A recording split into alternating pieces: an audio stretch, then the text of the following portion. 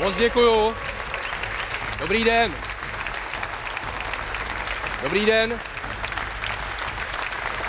Přátelé, máme za sebou skvostný týden. 3 české týmy se probojovaly do evropských pohárů pro letošní podzim. Po 3 letech se do Česka vrátí nejprestižnější Liga mistrů. Máme za sebou také ligové kolo.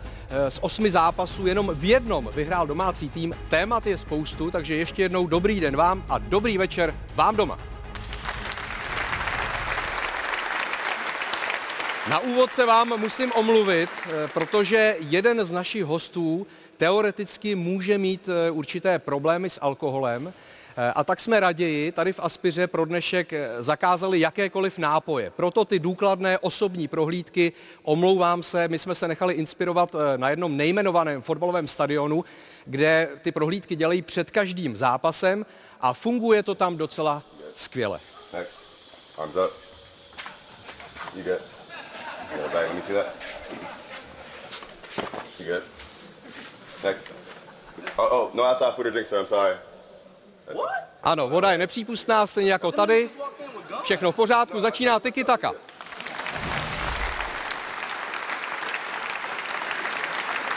Prvním dnešním hostem je olympijský vítěz, dvojnásobný nejlepší fotbalista Československa, autor 126 ligových branek Ladislav Vízek. Dobrý den. Pak je tady poprvé také moje kolegyně, reportérka, která ve fotbalovém prostředí je jako ryba ve vodě. Dlouho pracovala ve vedení pražských Bohemians 1905. Je to taky fotbalová rozhodčí, fotbalistka, nevím jestli bývalá nebo současná, Eliška Machová. Den. Eliško, ty ještě hraješ nebo už jenom pískáš? Ne, už jenom pískám. Už jenom pískáš. A je to lepší pískat, než hrát? Je to lepší, je to větší adrenalin. Jo? Tak k tomu se určitě ještě dostaneme. Pak tu je vedle Elišky po pravé ruce vítěz Ligy mistrů, který v reprezentaci dal mnohem víc gólů než Ladislav Vízek, ale na té klubové scéně mnohem míň gólů než jeho tchán. To znamená Vladimír Šmicer. Po delší době je tady také český biatlonový reprezentant, majitel olympijského stříbra a světového bronzu Michal Krčmář. Dobrý večer. A vítám tady také zpravodaje České televize ve Francii, který v létě občas působí i v České republice. Je to velký fotbalový fanda, takže věnuje se ve Francii nejenom politické scéně, ekonomice, ale i fotbalu. Honza Šmíd. Hezký večer. Nesmím zapomenout ani na Milana Kounovského, který vypadá, jako když něco ztratil. Milan, jsi v pohodě? Jsem v pohodě, dobrý večer. Jo?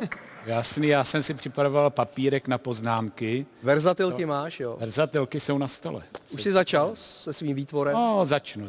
Začneš. Tak pracuj. Děkuji. Jsme zvědaví.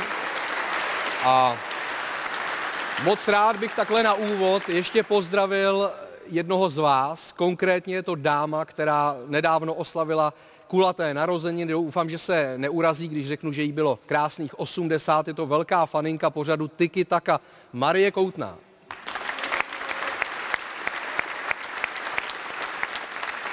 Maruško, vítejte a děkujeme za dárečky. Už jsem to rozdal, dokonce i Michal dostal dáreček. No. Teď jsem neslyšel. Nedostal si dáreček od paní Marie? No, dostal. Dostal. Dostal. A vzal jsi ho, jo? No jasně. Já dárky neodmítám. Ano, ten dárek souvisí ne lehce, ale těžce i s alkoholem. Konec konců mám tady pro Michala jedno zahřívací téma, jeden zahřívací první příspěvek.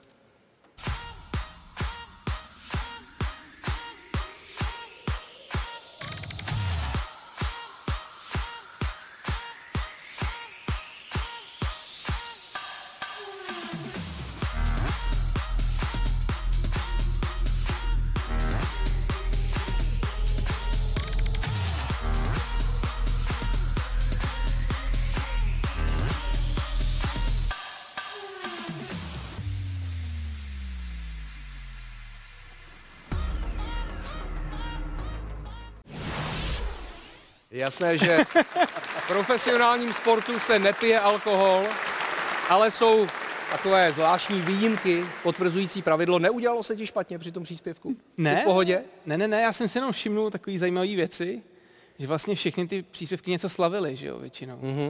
Takže jako já s tím nemám problém, já taky slavím, když uspěju. I s alkoholem? Poslední dobou to teda není úplně tak častý, ale i s alkoholem, no. Já to jenom uvedu na pravou míru pro ty, kteří nejsou úplně v obraze, že Michal nedávno napsal takový kritický tweet, když Mick van Buren dal hat-trick proti Teplicím a řekl, že to oslaví tak nějak po Česku a že si dá možná pár piv na oslavu, protože druhý den Liberec má volno. No a strhla se po tom tvém příspěvku velká vlna kritiky na tvoji osobu. Udělal bys to znova? Napsal bys to znova? Určitě. Jo? Určitě ano. Mně se trošku zaráží, že všichni to vnímají jako, že ano, já jsem v těch komentářích ze 2/3, ze 3/4 dostal jako po nose, jako když to řeknu slušně, ale na druhou stranu, když se podívám na ty srdíčka, že jo, ty lidi, co ten příspěvek lajkli, tak těch je skoro jednou tolik. A když porovnám to, co mně přišlo jako soukromně, ty zpětné vazby, tak tam taky převládají jakoby ty pozitivní reakce spíš, jo. Takže ono může něco působit, můžou to nějak, ale mě spíš zarážejí třeba, já jsem potom následně odmítnul dva rozhovory do deníků nejmenovaných, protože se mě ptali, jestli se k tomu chci víc vyjádřit a jestli to nechci vzít zpátky náhodou, to, co jsem jako řekl. Tak říkám, že vůbec ne, a že naopak už se k tomu nechci jako moc vyjadřovat, protože si myslím, že takhle to má mnohem větší zásah do té společnosti a že se o tom mnohem víc mluví a když člověk jako o tom bude mluvit dál a dál, tak už bude prostě mlátit suchou slámou vozem a už to nebude mít takový Takže ten super začátek dnešního pořadu z tvého pohledu. Tak že se tomu prakticky nevěnujeme. Já jsem to trošičku čekal, že to přijde. Jako, jo, a myslím, že Láďa Vízek má nabito, ne? Směrem k tomu. No, tam, když jsem viděl tu nominaci, tak tam jsem začínal jako si říkat, jestli to neodmítnu, to pozvání. Tak je to majitel pivnice, no. Láďo. Tak já nevím, já jsem myslel, že to řekl v nějaké agonii nebo v horečce. Nic jiného normálního mě nenapadlo, ale my jsme byli zrovna v tu dobu u Hudlera na golfu s Haškem, se Síglem, i Šmíca tam byl. A musím mu říct teď, co jsem provedl, já jsem otevřeně volal Jirkovi Hamzovi, šéf trenérovi biatlonistů, aby mu dal ochutnat pivo, protože podle mě vůbec neví, jakou má chuť a jak je to hezký po pivu a kdyby mu dali třeba plzínku před tím terčem, tak ten terč by se mu zdal daleko bližší možná než... Možná i cizí terč. Možná i cizí terč. Ne, já si myslím, že tam byly silný slova, že generace, co má dokázat, když někdo jde na pivko. Prostě my jsme takhle vyrůstali v naší éře po pivu, těšili jsme se, oslavovali jsme. Jsem zvědavý, jestli udělá ještě nějaký úspěch, jestli to bude oslavovat mlíkem nebo vodou, nevím.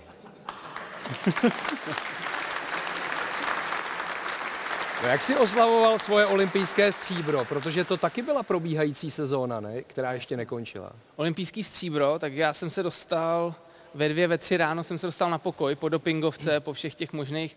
Šel jsem na rotoped, protáhnul jsem se, ve 4 jsem šel do postele a ráno v 10 vlastně jsem stával a mě čekal další závod hned druhý den.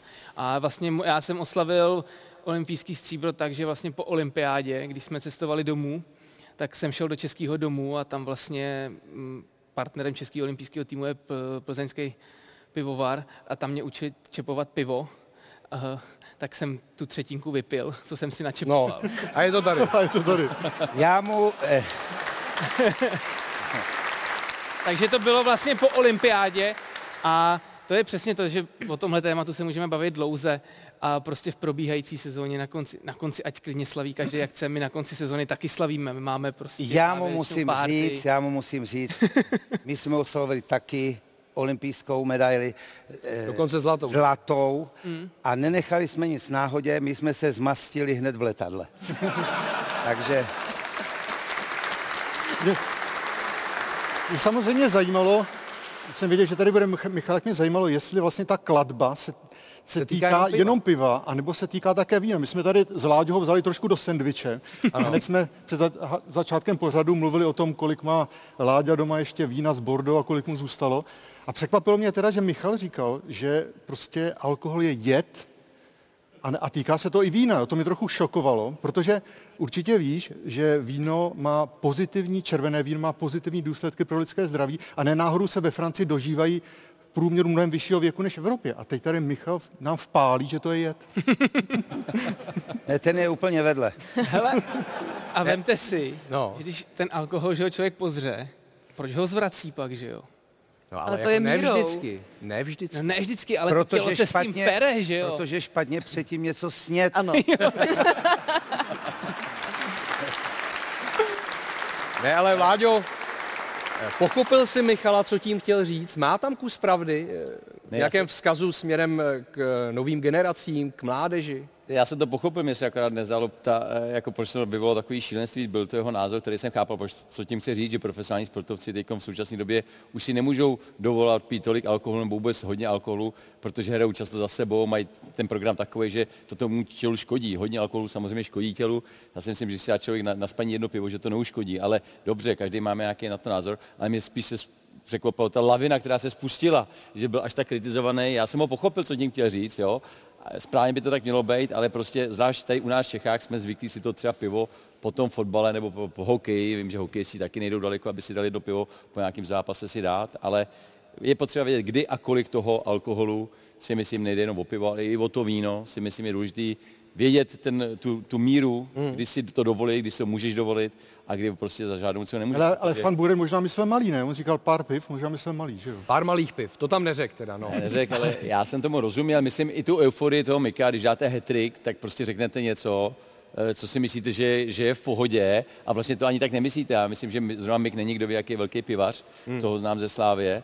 Takže spíš to řekl tak, že jak to řekl po česky, že my z Čechách jsme jako pivní národ. Ale je to Holanďan a oni taky jako umějí za to vzít. Taky, no ale prostě, tak když se mě zeptal novinář otázku, a co budete dělat teď, nedáte si náhodou něco jako nějaký večer, tak právě v té euforii on třeba řekl, jo, jasně, jak si dáme na večer, dáme si nějaký pivo.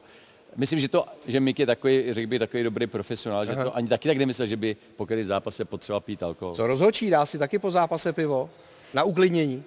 Tak my samozřejmě máme nějaký striktní pravidla, co se týče těch příchodů na zápas, ale myslím si, že jedno malé pivo to teda dodržuji já po zápase, na škodu není. My jsme v naší republice takový selektáři, že buď jako ten alkohol pijeme a propagujeme to, anebo ho nepijeme vůbec a striktně to odsuzujeme.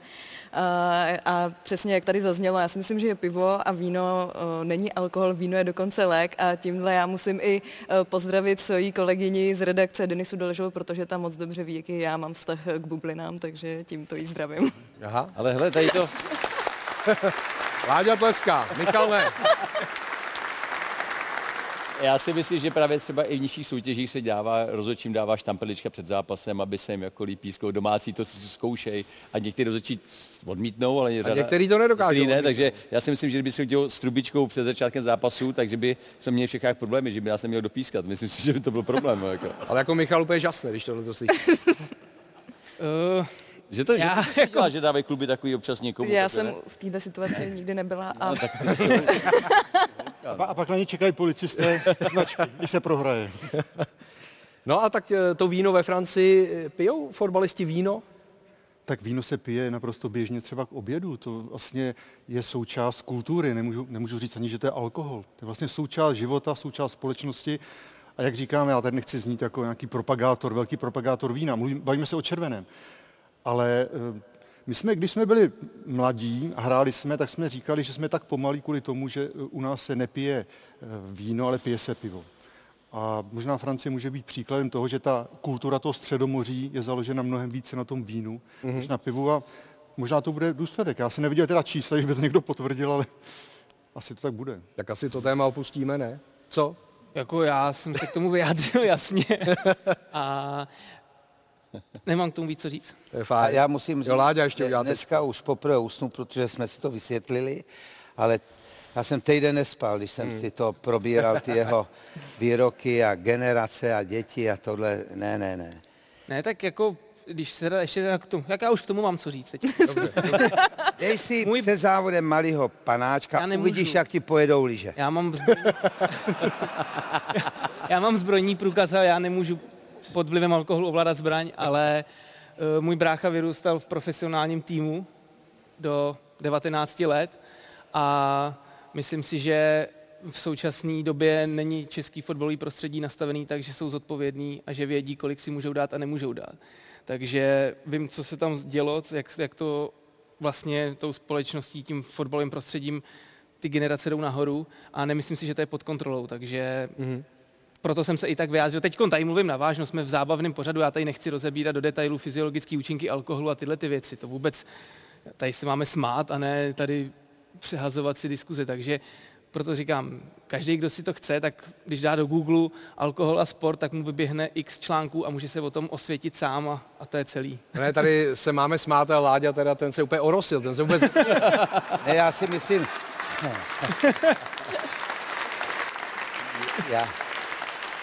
Já si myslím, že to je veselý pořád. My víme, že jsme Češi, já si myslím, že režisér tohle pořadu ty jeho příspěvky vystřihne. Tak, teď jdeme na jeden příspěvek vás, diváků, protože nám každý týden posíláte videa na určité téma. Teď to téma bylo, jak to vypadá, když Brno žije fotbalem. A to video, které jsme vybrali, tak je lehce ještě poupravené, protože je o tom, jak by asi reagovali fanoušci, kdyby někdo, tak jako minule tady Jakub Březníček, prohlásil, že Zbrojovka Brno vyhraje ligu.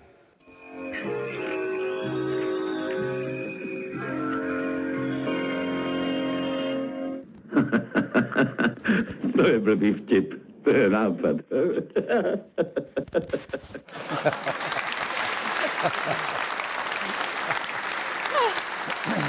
Téma na příští týden vám řekneme až na konci pořadu, ale může, Vláďo, vyhrát ligu skutečně teď reálně někdo jiný než Slavia, Sparta nebo Plzeň? Naposledy se to stalo Liberci před 10 lety, v roce 2012. No, já si myslím, že nikdo jiný jako ligu vyhrát nemůže než Slavia a Plzeň. Já si myslím, že to je... Jako ani Sparta, jo? Já jsem zapomněl, jo.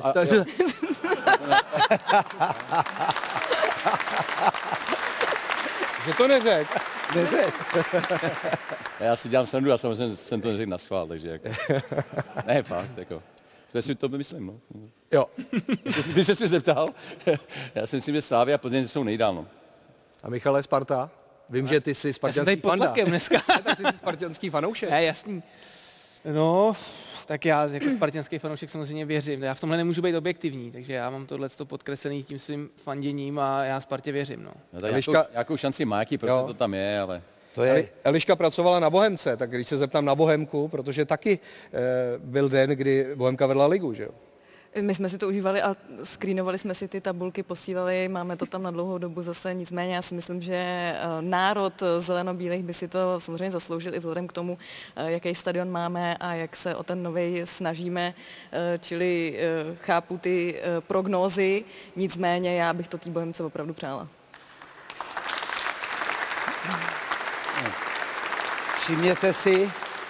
Všimněte si u Spartanů nejčastější slovo posledních let. Já doufám, já věřím. Vy budete doufat ještě dlouho, věřit ještě dlouho. Já si myslím, že jak si tady děkoval účastníkům poháru, že mezi nimi měla být automatický Sparta, měla nejlehčího soupeře, druhýho měla ještě lehčího, nepostoupila. Já se ani nedivím Láďovi, že ve výčtu těch favoritů ligy zapomněl na Spartu. Já si myslím, že nezapomněl, že to řekl úmyslně. Mm-hmm. Nicméně český fotbal je v euforii po tom minulém týdnu, protože Slavia, Slovácko i Plzeň zvládli své úlohy, postoupili do podzimní fáze evropských pohárů, Plzeň dokonce do Champions League, tak si pojďme ty euforické momenty připomenout.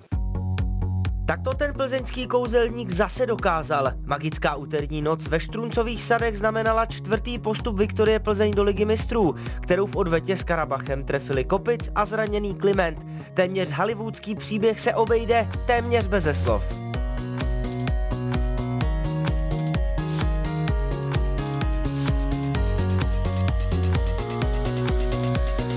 Já jsem obrečel všechny postupy Ligy mistrů, takže asi jsem takový cítil a dneska jsem s klukama soucítil. Vím, jak je to hrozně těžký přejít celou tou kvalifikací a prostě vidím velkého fotbalového ducha. Jeden maká za druhýho, jsou to i kamarádi mimo fotbal a teď jsou odměněni. Je to prostě to nejvíc, co na klubové úrovni můžete dokázat. Pro mě to je ještě den, kdy se mi narodila dcera, takže ráno odpoledne v 3:30 se mi narodila dcera a já jsem si říkal, tak bylo by to krásný, kdyby ten den ještě měl jako takový ten upgrade. A já musím říct, že kluci jsou fantastický, že to posunuli ještě o level vejš a ten den udělali prostě takovým dnem, na který se prostě nikdy nezapomíná a já znovu říkám, že asi na ně nikdy nezapomenu. S velkolepou stockholmskou Friends Arenou se tedy fotbalové Slovácko opravdu nesudilo. Stateční bojovníci trenéra Svědíka vyhráli i odvetu play-off konferenční ligy a poprvé v historii budou na podzim ve skupině evropských pohárů. Moravané v Ochozech tohodle severského výletu rozhodně nelitovali. Euforický postup má za sebou i Slavia, která Čenstochovský Rakův udolala až v závěru prodloužení. Ivan Šranc má možná ještě doteď zalehlé uši z toho výbuchu euforie. Je vidět i rozdíl jakoby na tomhle týmu, když hraje venku nebo doma před těma svýma fanouškama a nepřeceňuje se to určitě. No. Já ze své zkušenosti vím, že samozřejmě doma prostě tady ten Eden to kouzlo má a ty lidi prostě jsou skvělí a ty hráči to vnímají, to vás prostě žene. Ať jste unavený, nejste, víte, že prostě musíte tam jít po prdeli, protože vám to ty lidi neodpustí. Naštěstí možná je po 22. hodině. Po zadku, no a je trošku mi to uvědomí. Pohodě, nic se neděje.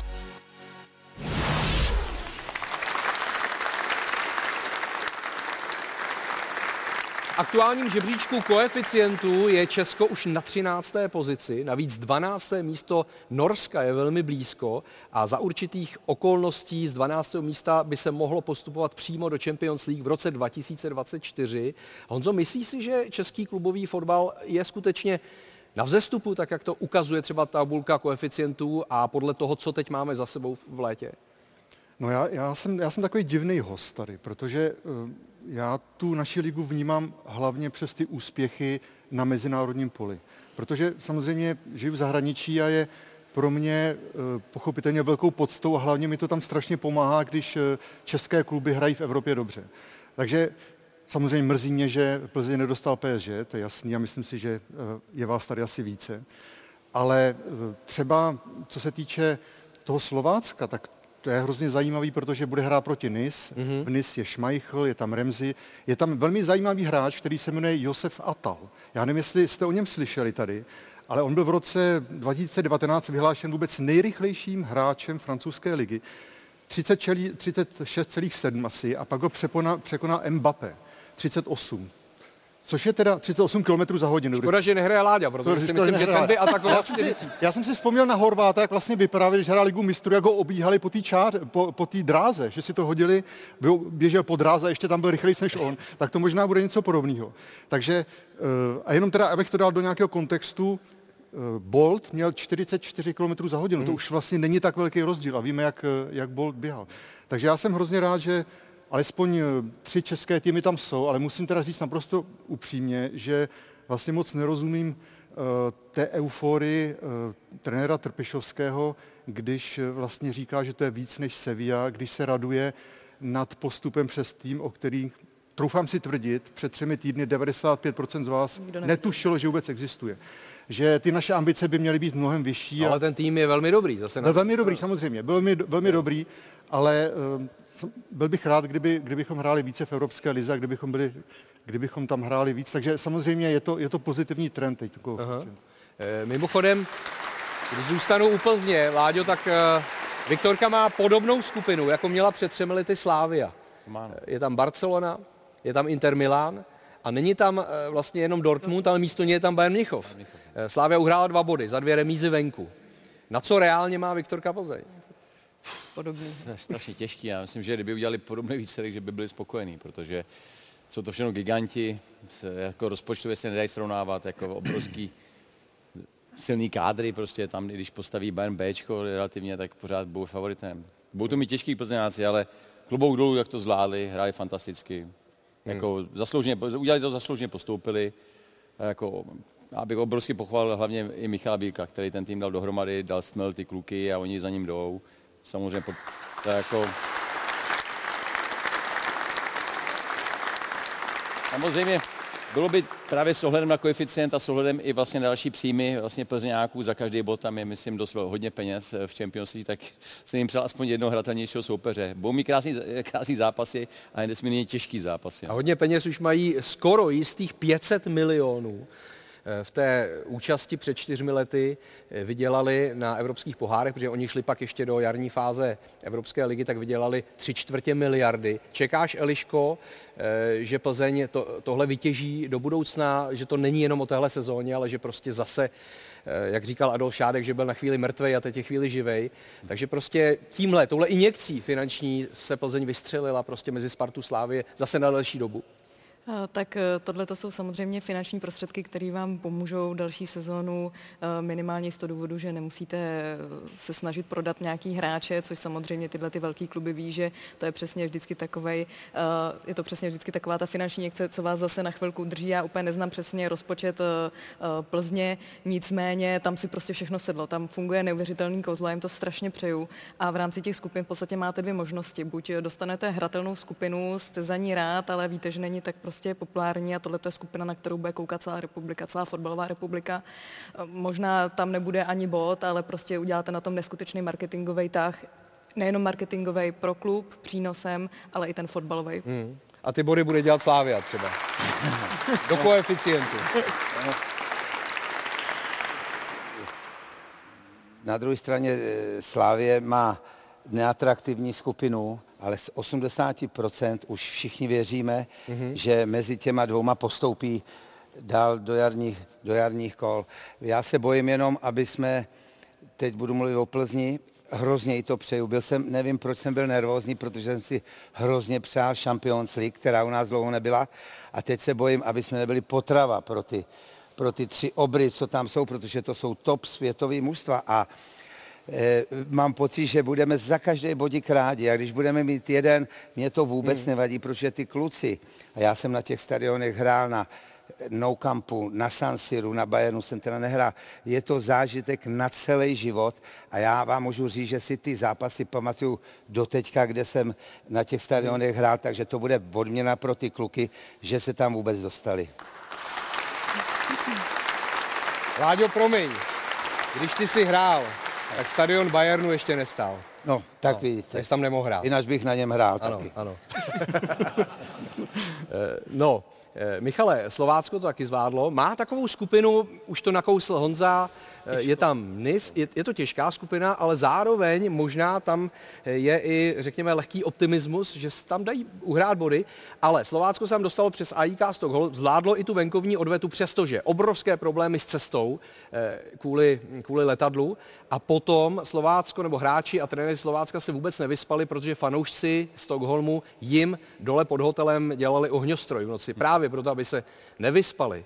Zažíváš to taky ve svém biatlonovém prostředí, že se dělají takovéhle naschvály, třeba na olympiádě nebo na mistrovství světa? Ne, to jsem teda ještě nezažil, ale myslím si, že to je docela běžný v tom fotbalovém prostředí, že to není poprvé, kdy někteří fanoušci, myslím si, že to hodně funguje v Anglii, kdy fanoušci Evertonu, když hrajou s Liverpoolem, tak se to snaží co nejvíc nepříjemnit, ale když vlastně vezmu to tělo sportovce, když jde na ten výkon podat, tak vlastně já jsem četl knížku o Rafaelu Nadalovi, který to tam popisuje a říkal mu to jeho trenér, že vlastně ono je úplně jedno, jestli se vyspíš hodinu nebo 9 hodin před zápasem. To je jedno, ten adrenalin, který vlastně vstoupí do toho těla v tu chvíli, tak na ty 3-4 hodiny vás tak ovládne, že vlastně jste plný energie a to tělo podá ten maximální výkon svým způsobem, jako musí tam nastoupit ten adrenalin, pokud to někdo v hlavě jako zabalí nebo tohle.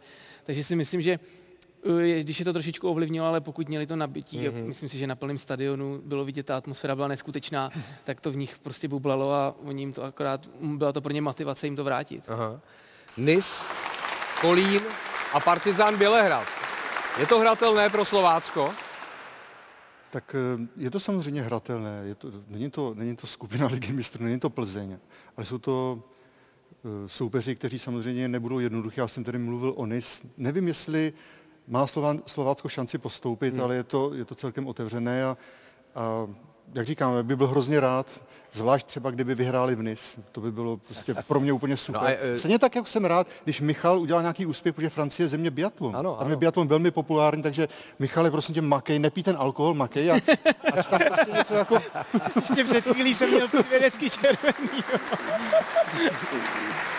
Martin Fourcade a spol. Se Slaví to nevypadalo ještě před několika týdny úplně dobře, hlavně po prvním zápase v Polsku s Rakuvem a prohře 1-2 a špatném výkonu. Už se vedly diskuse, jestli je Slavia dobře nastavená, jestli má dobře poskládaný tým, jestli tam není až moc cizinců a tak dále. Ale to nastavení samotných hráčů bylo velmi zdravé, což dokumentuje video přímo z kabiny právě po tom zápase v Polsku. Don't give up, guys. We are one team, huh? We love each other. We love each other. We carry each other along. We make mistakes, no problem. We look for mistakes.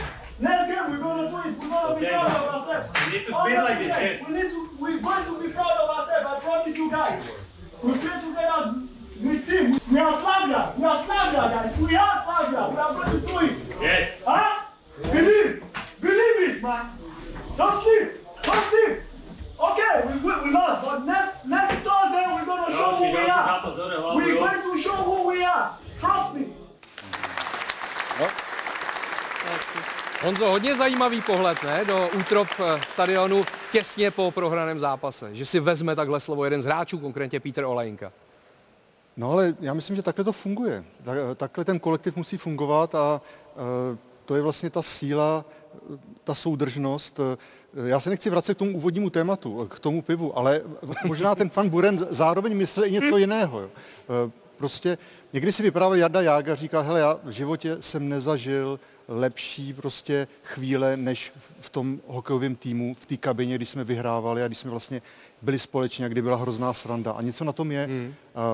A říkám si, že tady vlastně to tmelení toho kolektivu, které nemusí přecházet do těch, podle Michala, extrémů, ale vlastně ti hráči najednou jsou spolu a radujou se spolu a když tam někdo takhle silně vystoupí, tak ten tým to poznamená pozitivně. Láďo, to bylo i za vás.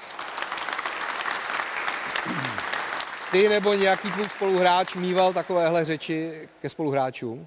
Ty jo, asi nepamatuju, ale jako překvapilo mě to. No. Já to vidím poprvé a čumím na to, jak nebyla to diskriminace na bílý nebo něco takového.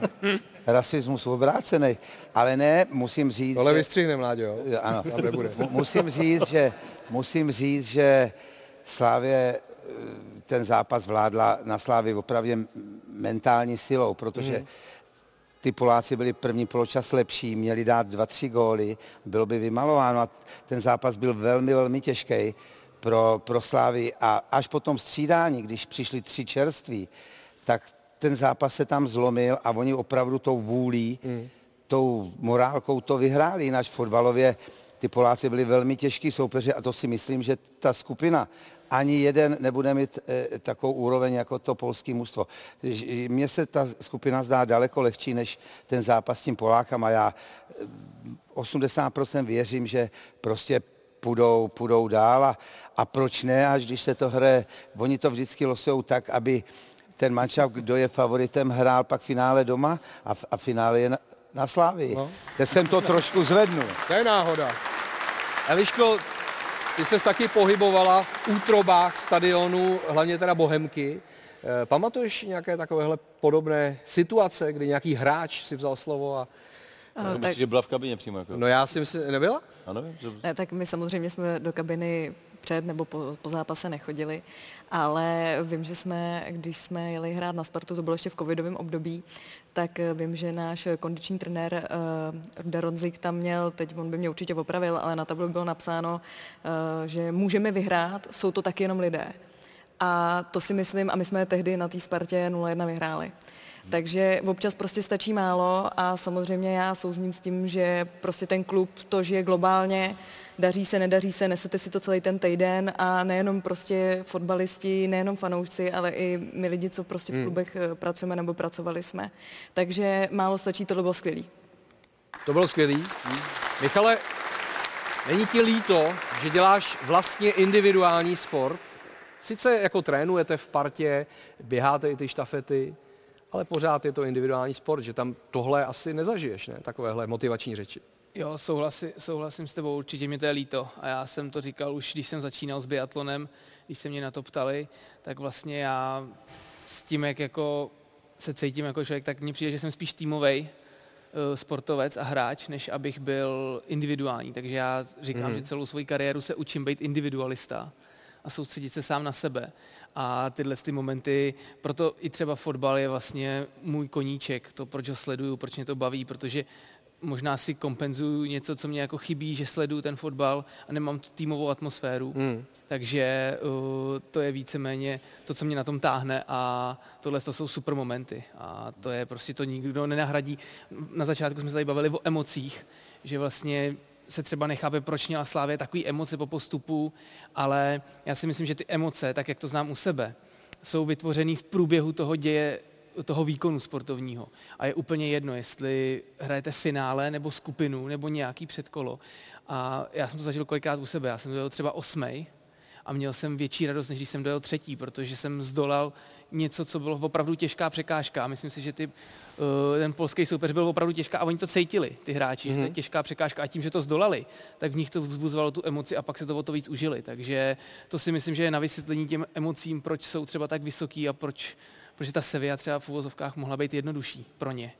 Jo, protože byli v laufu, chutnalo jim to, šlo jim to a teď to pro ně bylo těžší, ale stejně to zvládli. No, já myslím, že má pravdu tady Michal.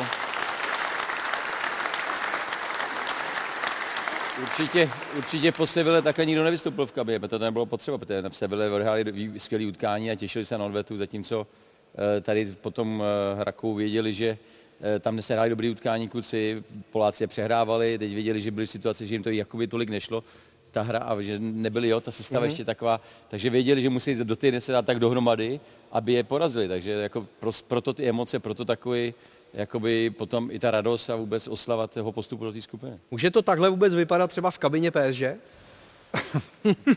Tak to je otázka velmi složitá, na to se hrozně těžko odpovídá. Tam můžou být takovýhle tým? Já si myslím, že asi ne. Když tam není Mbappé, tak jo. Že asi ne. Teď samozřejmě viděli jsme, co se dělo v PSG, když Mbappé nedal penaltu, šel jí kopat Neymar, Mbappé mu chtěl vzít míč, Neymar říká, ne, teď ji kopu já. Na sociálních sítích psali fanoušci, takhle to nespravedlivé, neměl by kopat Mbappé, měl by kopat Neymar a Neymar to lajknul, což je teda jako naprosto neuvěřitelný, na Facebooku to lajknul. Což svědčí o tom, že ta atmosféra tam úplně nebude jednoduchá. PSG je samozřejmě téma úplně mimo, teď rozdává radost. Poprvé někdo pořádně bránil, teď s Monakem a bylo to nerozhodný, ale dokud nebude Liga mistrů nebo další fáze Ligy mistrů, tak vlastně je to asi všechno jedno. Oni proplujou tou ligou, budou se připravovat na jaro, protože cílem je, nic jiného není cílem, jenom chtějí vyhrát Ligu mistrů. Proto tam mají takové hvězdy, takové hráče. Já myslím, že jsou tady dva aspekty. Mají tam trenéra, který nikdy nepracoval s hvězdami a já si myslím, že to nebude fungovat. Galtier, který vlastně si udělal jméno v Lille. Udělal si jméno v Lille, Vašek Němeček ho zná velmi dobře, protože hrávali spolu v Toulouse. Je to výborný trenér, ale ne pro tento typ hráčů. Takže já jsem skeptický, jestli ty hvězdy zvládne. Navíc Mbappé díky té smlouvě tam má výsadní postavení, může bojkotovat další hráče. Prostě on si řekne, jestli... Může zablokovat Ronalda třeba. Jestli Cristiano Ronaldo přijde do PSG nebo ne, to Mbappé má takovou moc a to není dobře. Jedině, co vidím jako takovou, řekněme, naději pro PSG je ten Sergio Ramos, protože to je hráč, který má velké slovo v kabině, umí vyhrávat, pokud bude zdravý, tak je možná srovná trochu. Ale jinak samozřejmě je to všechno otevřené. Láďo, takovouhle pozici podle mě si neměl ani ty v Dukle. Ne? Já jsem měl pozici, že když jsem byl na vrcholu, tak mě přistála hvězdička. Jsem byl povýšený, ale slovo jsem velký neměl v kabině. My jsme byli parta, jsem chtěl říct, chodili jsme na pivo, a se to utužilo, to už neříkej tady. Už nebudu říkat. Takže je velká pravda, že Mbappé mu dali obrovskou šílenou moc, jako, a mně se zdá Paříž trošku, že jede jako u nás Sparta, taky chce vyhrát všechno a nějak se jim nějak nebude dařit. Nevím, jestli tohle přirovnání sedí jako úplně. Co je hrozně zajímavý. Rejpnout a nepovedlo se. Ne, to se zajímavý je v tom týmu hvězd, že vlastně je Neymar, je Mbappé na jedné straně a že Messi má velmi blízko k tomu Galtierovi, že on vlastně Galtier komunikuje s Messim, což může být do určité míry vlastně vytvoření jakési druhého epicentra nebo mocenského pole. Ale vlastně možná jediný trenér by je dokázal zvládnout a to je Zidane. Jenže Zidane čeká na to, až se uvolní místo u reprezentace po mistrovství světa, kde zřejmě záleží, jak dopadne Deschamps, ale vypadá to, že Zidane bude trenér. Proto tedy nevzal PSG a proto sahli tedy, udělali tuto volbu, která, říkám, jako rád bych, žiju tam, chodím na ně, rád bych, aby šli hodně daleko, ale myslím si, že jsem to asi nepovedl. Tak zpátky tedy z Francie do České republiky na 5. ligové kolo, nejprve tedy na zápasy našich evropských zástupců. Mistrovská Plzeň nestratila body na jihu Čech, i když někteří viktoriáni se po losu ligy mistrů možná ještě vznášeli v oblacích. Takový Tomáš Chorý si hrál na Maradonu, božská ruka revival ale neplatila. A v závěru se v kulisách Střeleckého ostrova objevil Cristiano Ronaldo, tedy po jeho způsobu oslavil Mosquera vítězný gól. Hlavičkou po rohu překazil ligový debut domácímu brankáři Janáčkovi. Jsem se cítil dobře, že mi kluci všichni pomáhali už před zápasem nebo v týdnu a moc si toho vážím od kluků i od trenérů, že mi dali šanci. Loni bída, letos hodokvas. Diametrálně odlišný vstup do sezony potvrdili fotbalisti Slovanu, kteří na Slovácku zvítězili 2-1 i díky gólu Thea Gebrselasieho. Liberecký kapitán se trefil v české lize po téměř 10,5 letech. Dobrou náladu měl i po zápase. Soupeř hrál o 10, ale po penaltě vás hodně zatlačil. Čím to bylo? Proč jste byli najednou tak pasivní? A byla penalta? Z očí pískl, já jsem tady měla Michala Trávníka, ten mi řekl, že kontakt tam byl. Jo, takhle. Kdyby to fotbalistům z Brujovky šlo tak dobře jako brněnským fanouškům v Hledišti, možná si Slávie z jihomoravské metropole neodveze ani bod. Na Trávníku ale vládla kombinace 4 písmen T-E-C-L. Na jeden gól navázal kapitán sešívaný Ivo Chánkem pro Douděru. On je takový hyperaktivní, že je všude, takže já jsem si trošku odpočinul na křídle a on se šel proběhnout, takže vyšlo to tak, že jsme se vyměnili. No. A aby toho neměli domácí málo, založil Tecl i akci, na jímž konci si dal vlastní gól, trochu stylově, Texl.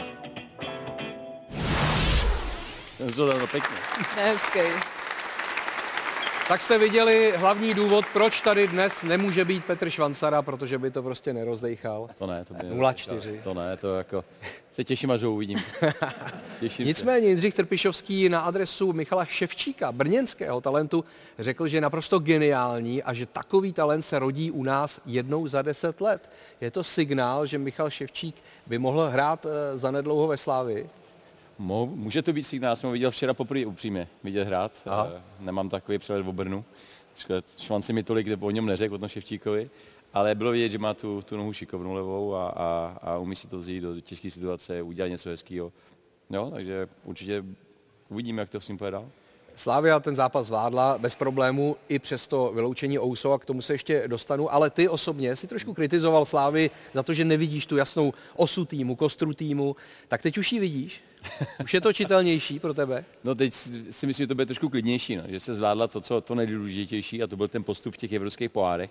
Jak si myslím, že prostě Plzeň, Sparta, Slovácko, Slávie, všichni chtěli prostě postoupit a já jsem rád, že teď se to ve Slávii povedlo.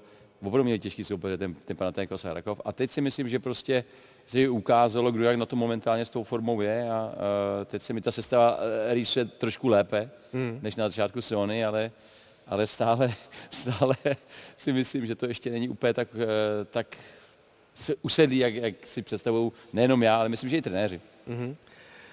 Tak byl tam diskutabilní okamžik vyloučení Ayama Ousoua za faul na Musu Aliho. Tak si to ukážeme, protože hlavní rozhodčí Tomáš Klíma za tenhle souboj, za tenhle zákrok, jednoznačný faul i záměr faulovat, ale skoro u rohového praporku nebo blízko i brankové čáry v ostrém úhlu, tak dal žlutou kartu. Ale po zásahu VARu Tomáše Kocourka u videa se šel podívat a dneska je to ve fotbale tak, že když už je hlavní rozhodčí zavolán k VARu, tak v 95% rozhodne podle toho VARu. Takže to změnil ze žluté na červenou a komise rozhodčích to vyhodnotila, že to byla chyba. chyba VARu, že ho tam volal. Jak to vidíš ty, Michale, nejdřív? No, žlutá karta. Nebyla to zjevná branková příležitost. Tam bylo řečeno zjevná branková příležitost a ještě i podražení. To nebylo podražení, to bylo vražení. Prostě do něj strčil, jako běžel, úmyslně něj strčil, faulovat ho chtěl, ale červená asi jako určitě ne za mě. No. Máme tady rozhodčí, no, tak co vůbec bylo podle tebe motivem Tomáše Kocourka u videa, že zavolal hlavního rozhodčího? Nebyla to jako evidentní situace na žlutou? Tak my samozřejmě v těchto chvílích rozhodujeme, zda to byla teda zjevná branková příležitost nebo slibně se rozvíjející. Tam se vyhodnocuje mnoho aspektů, ať už je to vzdálenost, směr, mohl ho někdo dohnat, nemohl. Já si myslím, že než to, co vlastně iniciovalo zavolat Tomáše Klímu k VARu, by bylo dobrý to třeba porovnat s tím, co se stalo den předtím na Spartě. To jsou dvě podobné situace. Já jsem si včera i volala s Radkem Příhodou. Myslím si, že jsem chtěla znát jeho názor na to, i když jako samozřejmě fanoušek Bohemky budu mluvit jinak a musím mluvit, to je jasný. Ale tyhle ty dvě situace buď měly být vyhodnoceny stejně na žlutou, anebo v obě na červenou. V tomto kontextu ligového kola si myslím, že to úplně nevyznívá pro ten fotbalový národ úplně dobře. Jestli se bavíme tady, že prostě ten brněnský hráč to měl namířeno už prostě do vápna, nevím, bavili jsme se... Ale z velmi ostrého úhlu je otázka, jestli by vůbec ten míč stihl na hrací ploše. No a prostě mi se tohle to nezdá jako zjevná branková příležitost. No. Pro mě jako, ten Ousu byl překvapený tou rychlostí, byl tam pozdě, dobře jako strčil jasný faul a myslím, že to vyhodnotil z rozhodčí správně. Z tohohle prostoru říct, že jako poslední... Jako hlavní v tu chvíli. Jako hlavní to dal mu žlutou a bylo to, no. Tak pak jako, o to se nenechat třeba tím VARem ovlivnit, no. Stát si za svým, no. Říct si, hele, jako sice byl jako poslední hráč, jako když to vemem, ale s takovým úhlu, že pro mě to nebyla jako jasná branková příležitost. Jindřich Trpišovský říkal, že takovouhle červenou v životě neviděl ještě. Já teda taky ne, to jsem taky. Tak když viděl málo. Z tohohle prostoru, nebo ten prostor, kde ten faul byl udělaný, jo. A tam taky dobíjeli hráči, to je spekulace, to tam ještě taky mohli se vrátit, tam byli na vápně. To si pustíme, hráči. Tak souboj Serencen versus Puškáč a tam skutečně Serencen v tu chvíli byl v roli posledního Spartana, ale zase bylo to u postranní čáry. Nebylo to v takové intenzivní rychlosti a vyhodnocení bylo takové, že by musel pronikající Puškáč v tu chvíli pravděpodobně cestou k bráně ještě podstoupit jeden souboj s vracejícím se Zeleným. Určitě. Jo? Takže Láďo, tohle je žlutá správně? Naprosto. Není to na červenou? Ne, když byl úmyslný, no. Eliško? Já říkám, prostě v kontextu toho kola se ty dvě... No a v kontextu žádným, jenom prostě tahle situace samostatně. Jako bohemák? Jako rozhodčí. Jednoznačně. Asi žlutá udělená. Je to hraniční situace, já bych zvládla v obě ty karty. Dvě žlutý, ale o čem se nemluví je po tomto strčení, tuším do Součka. Potom v tom zápase Brno-Slavia. Kdy tam byl ten hlouček a strčil do něj, je to nepřerušená hra, tak to by se asi mělo trestat taky. Mm-hmm. Ten rozhodčí to naprosto správně vyhodnotil a mohl být první rozhodčí, který by se vzepřel VARu. Já si myslím, že... První asi ne, ale jako už je to výjimka, už je to hodně výjimka. Už je to výjimka a prostě ukázal by, kdo je hlavní rozhodčí toho zápasu. To není VAR, ať si to uvědomí, ten VAR do toho zasáhl zase tak nešikovně hloupě, že bez citu, že to je až neuvěřitelné. A ta situace na Spartě asi ukazuje taky to, že se to nedá brát jenom podle toho, jestli je někdo v tu chvíli poslední. Jo, taky se musí brát, jestli je to v prostředku hřiště, jak daleko je to od brány. Jestli má balon pod kontrolou, intenzita, tam prostě těch aspektů je víc. Já si myslím, že ve finále, když odendám svoje ambice vyhrát na Spartě, tak to Pavel Orel vyhodnotil správně. Dáme si ještě jednu situaci do tohoto kontextu, která vypadá hodně jasně, a to je červená karta pro Daníčka z zápasu Slovácka s Libercem. Bylo to ještě na vlastní polovině, kdy se Matoušek rozbíhal a Daníček v tu chvíli úplně jasně poslední. Bylo to v té ose hřiště a Matoušek by šel sám. Takže tady červená a i komise rozhodčích řekla naprosto správný verdikt. Láďo, to by se to nezdá? Je to přísný. Že to bylo daleko, jo? Že to bylo ještě na vlastní polovině kvůli tomu? Ne, byl posledním hráčem, jako jo. Asi by šel se na bránu, takže prostě asi ten neměl na výběr ten rozhodčí, ale Je to takový souboj, že to je takhle daleko od té brány, tak se to člověku nezdá, ale vzhledem k tomu, že byl poslední, šel by se na bránu, tak asi mu nic jiného tomu rozhodčímu nezbývalo. No. Michale, vy takovéhle debaty v biatlonu nemáte? Pravidlové. My řešíme, proč někomu kalibr padá a někomu nepadá. A proč? Padá. No to taky nevím. To se neví ještě, jo? Ne, ono tam je totiž, oni jsou 2 firmy střelecký, které vyrábějí terče, které se používají na světových závodech. A jedna firma má to, že se ten terč zaklápí vlastně z boku, že to není ta fyzika, že se ta sklopka sklopí takhle. A tam se kolikrát stane, že vlastně člověk trefí těsně vedle, ale odštěpek klepne do toho centru a ten vlastně odštěpek způsobí na té signalizaci, že to byl zásah a ono se to zaklopí.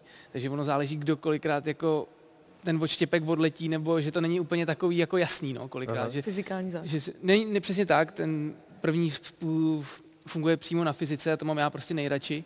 A ta firma se jmenuje Kurvinen, ona je takový, má dobrý název. Kurvinen, finská firma. Kurvinen? Kurvinen, finská firma, no. Kurvine. Kurvinen. Kurvinen. A ta druhá je Hora, teda abych to doplnil. A ta prostě funguje na té fyzice, tu mám nejradši, tam člověk trefí nahoře, tak to prostě spadne líp dole, tak to spadá hůř. A u těch Němců, takže my tam řešíme spíš tohleto, že se hádáme na hotelu, říkáme, já jsem to trefil stejně, mě to nespadlo a prostě jemu to spadlo, jako, anebo naopak. Takže to jsou takový jako... Takže to máš alkohol, ne, kurvinen. No. V tom biatlonu nemáš žádnou srandu. Já si myslím, že se nám Michal vybarvuje. Ano. Já si pamatuju jednoho finského hokejistu, ten se jmenoval Jari jsou to kurvy. No. No.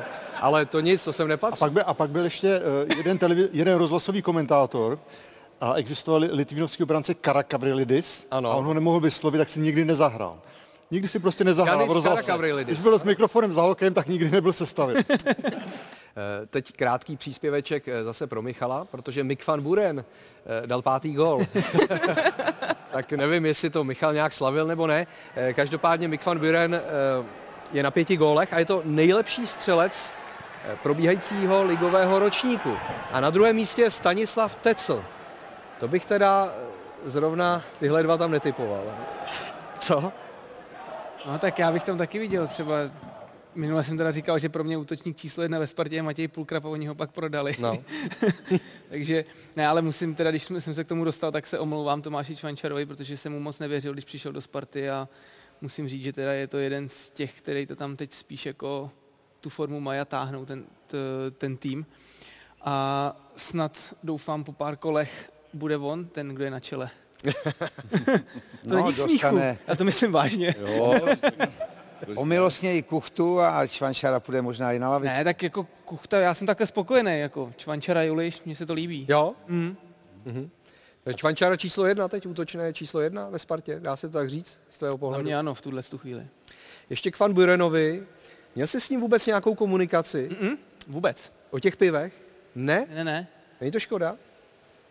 Možná já jsem jediný, co jsem se dozvěděl, tak jsem se dozvěděl, že on to myslel trošičku jinak. On totiž, jak oni neměli, že by šli slavit to vítězství a ten hat-trick, ale oni měli potom zápase zápisný, což je vlastně to, že se ten tým sejde potom, když už ten tým bez příchodů, bez přestupů a prostě chtějí jakoby se poznat celý ten tým, takže oni už to měli dopředu naplánovaný, že půjdou po tom zápase si sednout a dát to, a on to akorát jako v rozhovoru blbě řekl. Takže to se ke mně jako doneslo. A ty jsi to pak blbě napsal a celý se to jako rozjelo, no. No, tak jako... To je jedno. Ale Slovácko prohrálo s Libercem. Ke Slovácku se váže ještě jedna zajímavost, že Martin Svědík měl takový zajímavý pohovor s Liborem Kozákem. On se veřejně vyjádřil, že ho nechtěl. Kozák měl s tím problém a oba dva si to dokázali vyříkat. A zajímavé, že Martin Svědík s tím šel i ven na veřejnost a vzal to jako svoji chybu. Omluvil se za to, jo, že prostě Kozáka nechtěl, že mu nevěřil. To mi přijde jako fantastický signál, když ukáže trenér takovouhle lidskost. Já myslím, že stoupne v očích nejen jeho samotného, ale vlastně i hráčů ostatních a že to je získá obrovský kredit. Trenér, který přizná vlastně chybu, kterou udělal, tak... No rozhodně to není nejšťastnější jako začátek spolupráce, říct o někomu, že ho nechceš a potom máš týmu, že? Takže asi cítil, že některé věci jako veřejně také říkat se asi nevyplatí. No. Jo, ale jako zase se k tomu postavil chlapsky. Eliško, něco si chtěla dodat? No, já se řídím v životě takovým pravidlem, který mi řekl můj otec, že člověk musí v životě i na hřišti umět rozdat a přijmout. A já si myslím, že tohle bylo přesně ono a že i právě trenér Světík tím, že vystoupil, tak prostě přijal. Mhm. Tak teď tady mám téma speciálně pro tebe, samozřejmě se k němu vyjádříme všichni, a to je téma ženských rozhodčích. Zápasy na fotbalovém mistrovství světa v Kataru budou rozhodovat taky ženy. Tahle věta znějící jak z klávesnice staré dobré četky není zrovna nejčerstvějším headlinem. Jak to ale bývá, fanoušci její význam začnou řešit až s výkopem mundialu. Nominaci 3 hlavních a 3 pomezních sudích schválil a prosazuje Pierluigi Collina. Předsedovi komise rozhodčích FIFA nejde o žádný gender, ale o kvalitu. Věřme mu. Respekt si během aktivní kariéry uměl zjednat i u velkých paličáků. Ostatně schopné ženy pískaly profesionální fotbalisty dávno předtím, než je leciací myslitelé na sociálních sítích posílali k plotnám. Taková Bibiana Steinhausová měla v Bundeslize přirozený respekt. Profesí policistka se neostýchala pokutovat ani slavného Guardiolu. Na druhou stranu měla schovívavost pro různé vtipálky.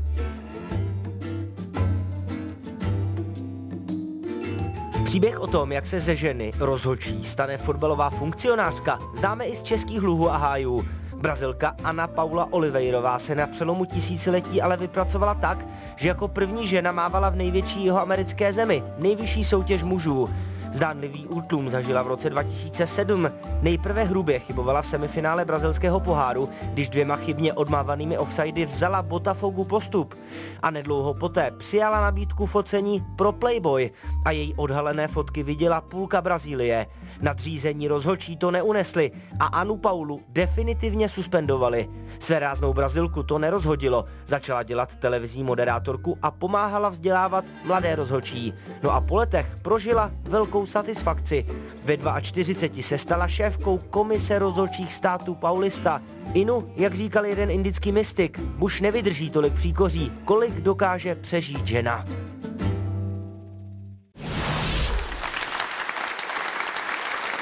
Já se musím zeptat, jak tě vůbec napadlo pískat? Tak ono se říká, že od říkaného největší krajíc, tak já jsem samozřejmě hrála fotbal, pak když přišlo nějaké zranění, tak jsem si říkala, že začnu v tom fotbale působit jinak, nejenom teda funkcionářsky, začala jsem trénovat, nicméně ten pohled zvenku hřiště nebyl takovej, takže jsem chtěla zpátky dovnitř a jediná cesta byla začít pískat. Bejt v podstatě vnitru toho hřiště, takže to byla moje cesta. A samozřejmě bylo mi to několikrát odpíráno mými kolegy. Naposled Láďa ti před chvílí řekl, aby si se nehrnula do ligy. Je to tak. Proč, Láďo? Já si myslím, že ženský mají pískat ženský. A ty pískáš chlapský fotbal? Nebo i ženský? Oboje. Nebo? Oboje. A je tam nějaký rozdíl z tvého pohledu? Tak v reakcích hráčů a tak dále? Jednoznačně. Tak s těma chlapama je to takový, má to větší drive, samozřejmě si taky, ale zase víc dovolí. To znamená, že prostě já, když už na to hřiště přijdu, tak buď si ten respekt vydobydu, anebo ne, a nemá smysl se tam o to 90 minut přesvědčovat. Stephanie Frappart, francouzská rozhodčí, bude pískat i na mistrovství světa v Kataru. Budou tam 3 ženy rozhodčí, ještě jedna z Rwandy a jedna z Japonska. Je to velká osobnost v rámci francouzského fotbalu? Tak samozřejmě je to velká osobnost. Ona pískala od roku 2014 druhou ligu. Myslím před 3 lety poprvé první ligu, byl to zápas, tuším, Amiens, Strasbourg a pak pískal Liverpool, Chelsea a podobně. Takže určitě, ale tady je třeba dodat, že to je takový společenský trend v té francouzské společnosti. Rovnoprávnost, samozřejmě tady i ve fotbale, ale vlastně v řadě míst jsou, nechci říct, preferovány ženy, ale je jim dávána mnohem víc šancí než v minulosti. Když se podíváme, Emmanuel Macron byl zvolen prezidentem, kolik žen je ve francouzské vládě, kolik žen je u nás. Je to nesrovnatelný. Takže mám pocit, že je to důsledek vlastně takových těch změn, kterými jde francouzská společnost a těch rozhodčí bude mnohem více. Láďo, já myslím, že to tak bude. No. Budeš to muset přijmout asi. Asi jo, ale je to tak, jak říká, že společensky, že ty ženský, aby se na ně nějak nezapomínalo, tak jsem zvědavý na z ty Rwandy, jak si s tím poradí na mistrovství světa. Proč? Tak přece jenom ta země je trošku Tak asi je dobrá, proto tam byla nominovaná. No, musí být dobrá, samozřejmě, že musí být dobrá. Uvidíme, podíváme se na to. Jo. Mimochodem, ta Stefanie Frappart řekla, že důkaz jejího uznání je to, že už nedostává před zápasem kytici. No, jo, že už to není jako braný jako taková nutnost této doby, ale že je prostě dobrá. A je jedno, jestli to je muž nebo žena na té pozici. Samozřejmě to je také ten trend, nevím, jestli je to úplně správné. Žena je žena, liší se od mužů, alespoň by měla tedy vizuálně. A myslím si, že málo kterou ženu to nějak zarmoutí nebo se cítí divně, když dostane kytici. Ty dostáváš kytice před zápasem? Dostala jsem jednou, no. To bylo před mými narozeninami, tak si chápu kontext. A zažíváš i to, co třeba tví mužští kolegové v těch nižších soutěžích, že někdy musíš zdrhat před rozvášněným davem? Nebo ne? Nebo tím, že jsi žena, tak to máš jednodušší v tom? Ne, takhle to určitě není. Já si myslím, že některý hráči prostě na tom hřišti mají v tomhletom přepnuto, nerozlišují, jestli tam chlap nebo žena v tu chvíli, až potom po zápase, ale pravda je, že prostě přijde ta omluva, což si myslím, že by se u těch jako mužských kolegů úplně nestalo. Tato rozhodčí, která jede vlastně i na bude pískat tenhle přesně tak psala vlastně, nebo i říkala v nějakém článku, že se jí stalo, že přijela na zápas, a to se stalo i mně, a prostě se vás zhlídnou od hlavy k patě a řeknu vám, co tam chcete. Já jsem jako rozhodčí a ten člověk řekne, no tak to nás dneska nic horšího potkat nemohlo. Tam jsme slyšeli Brazilka a nabídka focení pro Playboy, něco podobného, taky mají zase nějaké nabídky? Ne, focení pro Playboy tam není. No, ale když se zeptám, my jsme se viděli dneska poprvé a já jsem si říkal, no konečně přijde taky mezi nás nějaká Miss Univerzum. Miss Univerzum. Třeba, nebo Miss nebo Miss Universe. No. Nebo něco takového. Nikdy by mě nenapadlo. Nikdy by mě nebylo. A stále to zkoumám, jo. Furt takhle blikám. Já jsem vás schválně posadil. Jaký, ale má názory dobrý, že by to byla rozhodčí. To bych si nikdy Vy byste teď typovali na rozhodčí? Vidíte, že mám pravdu.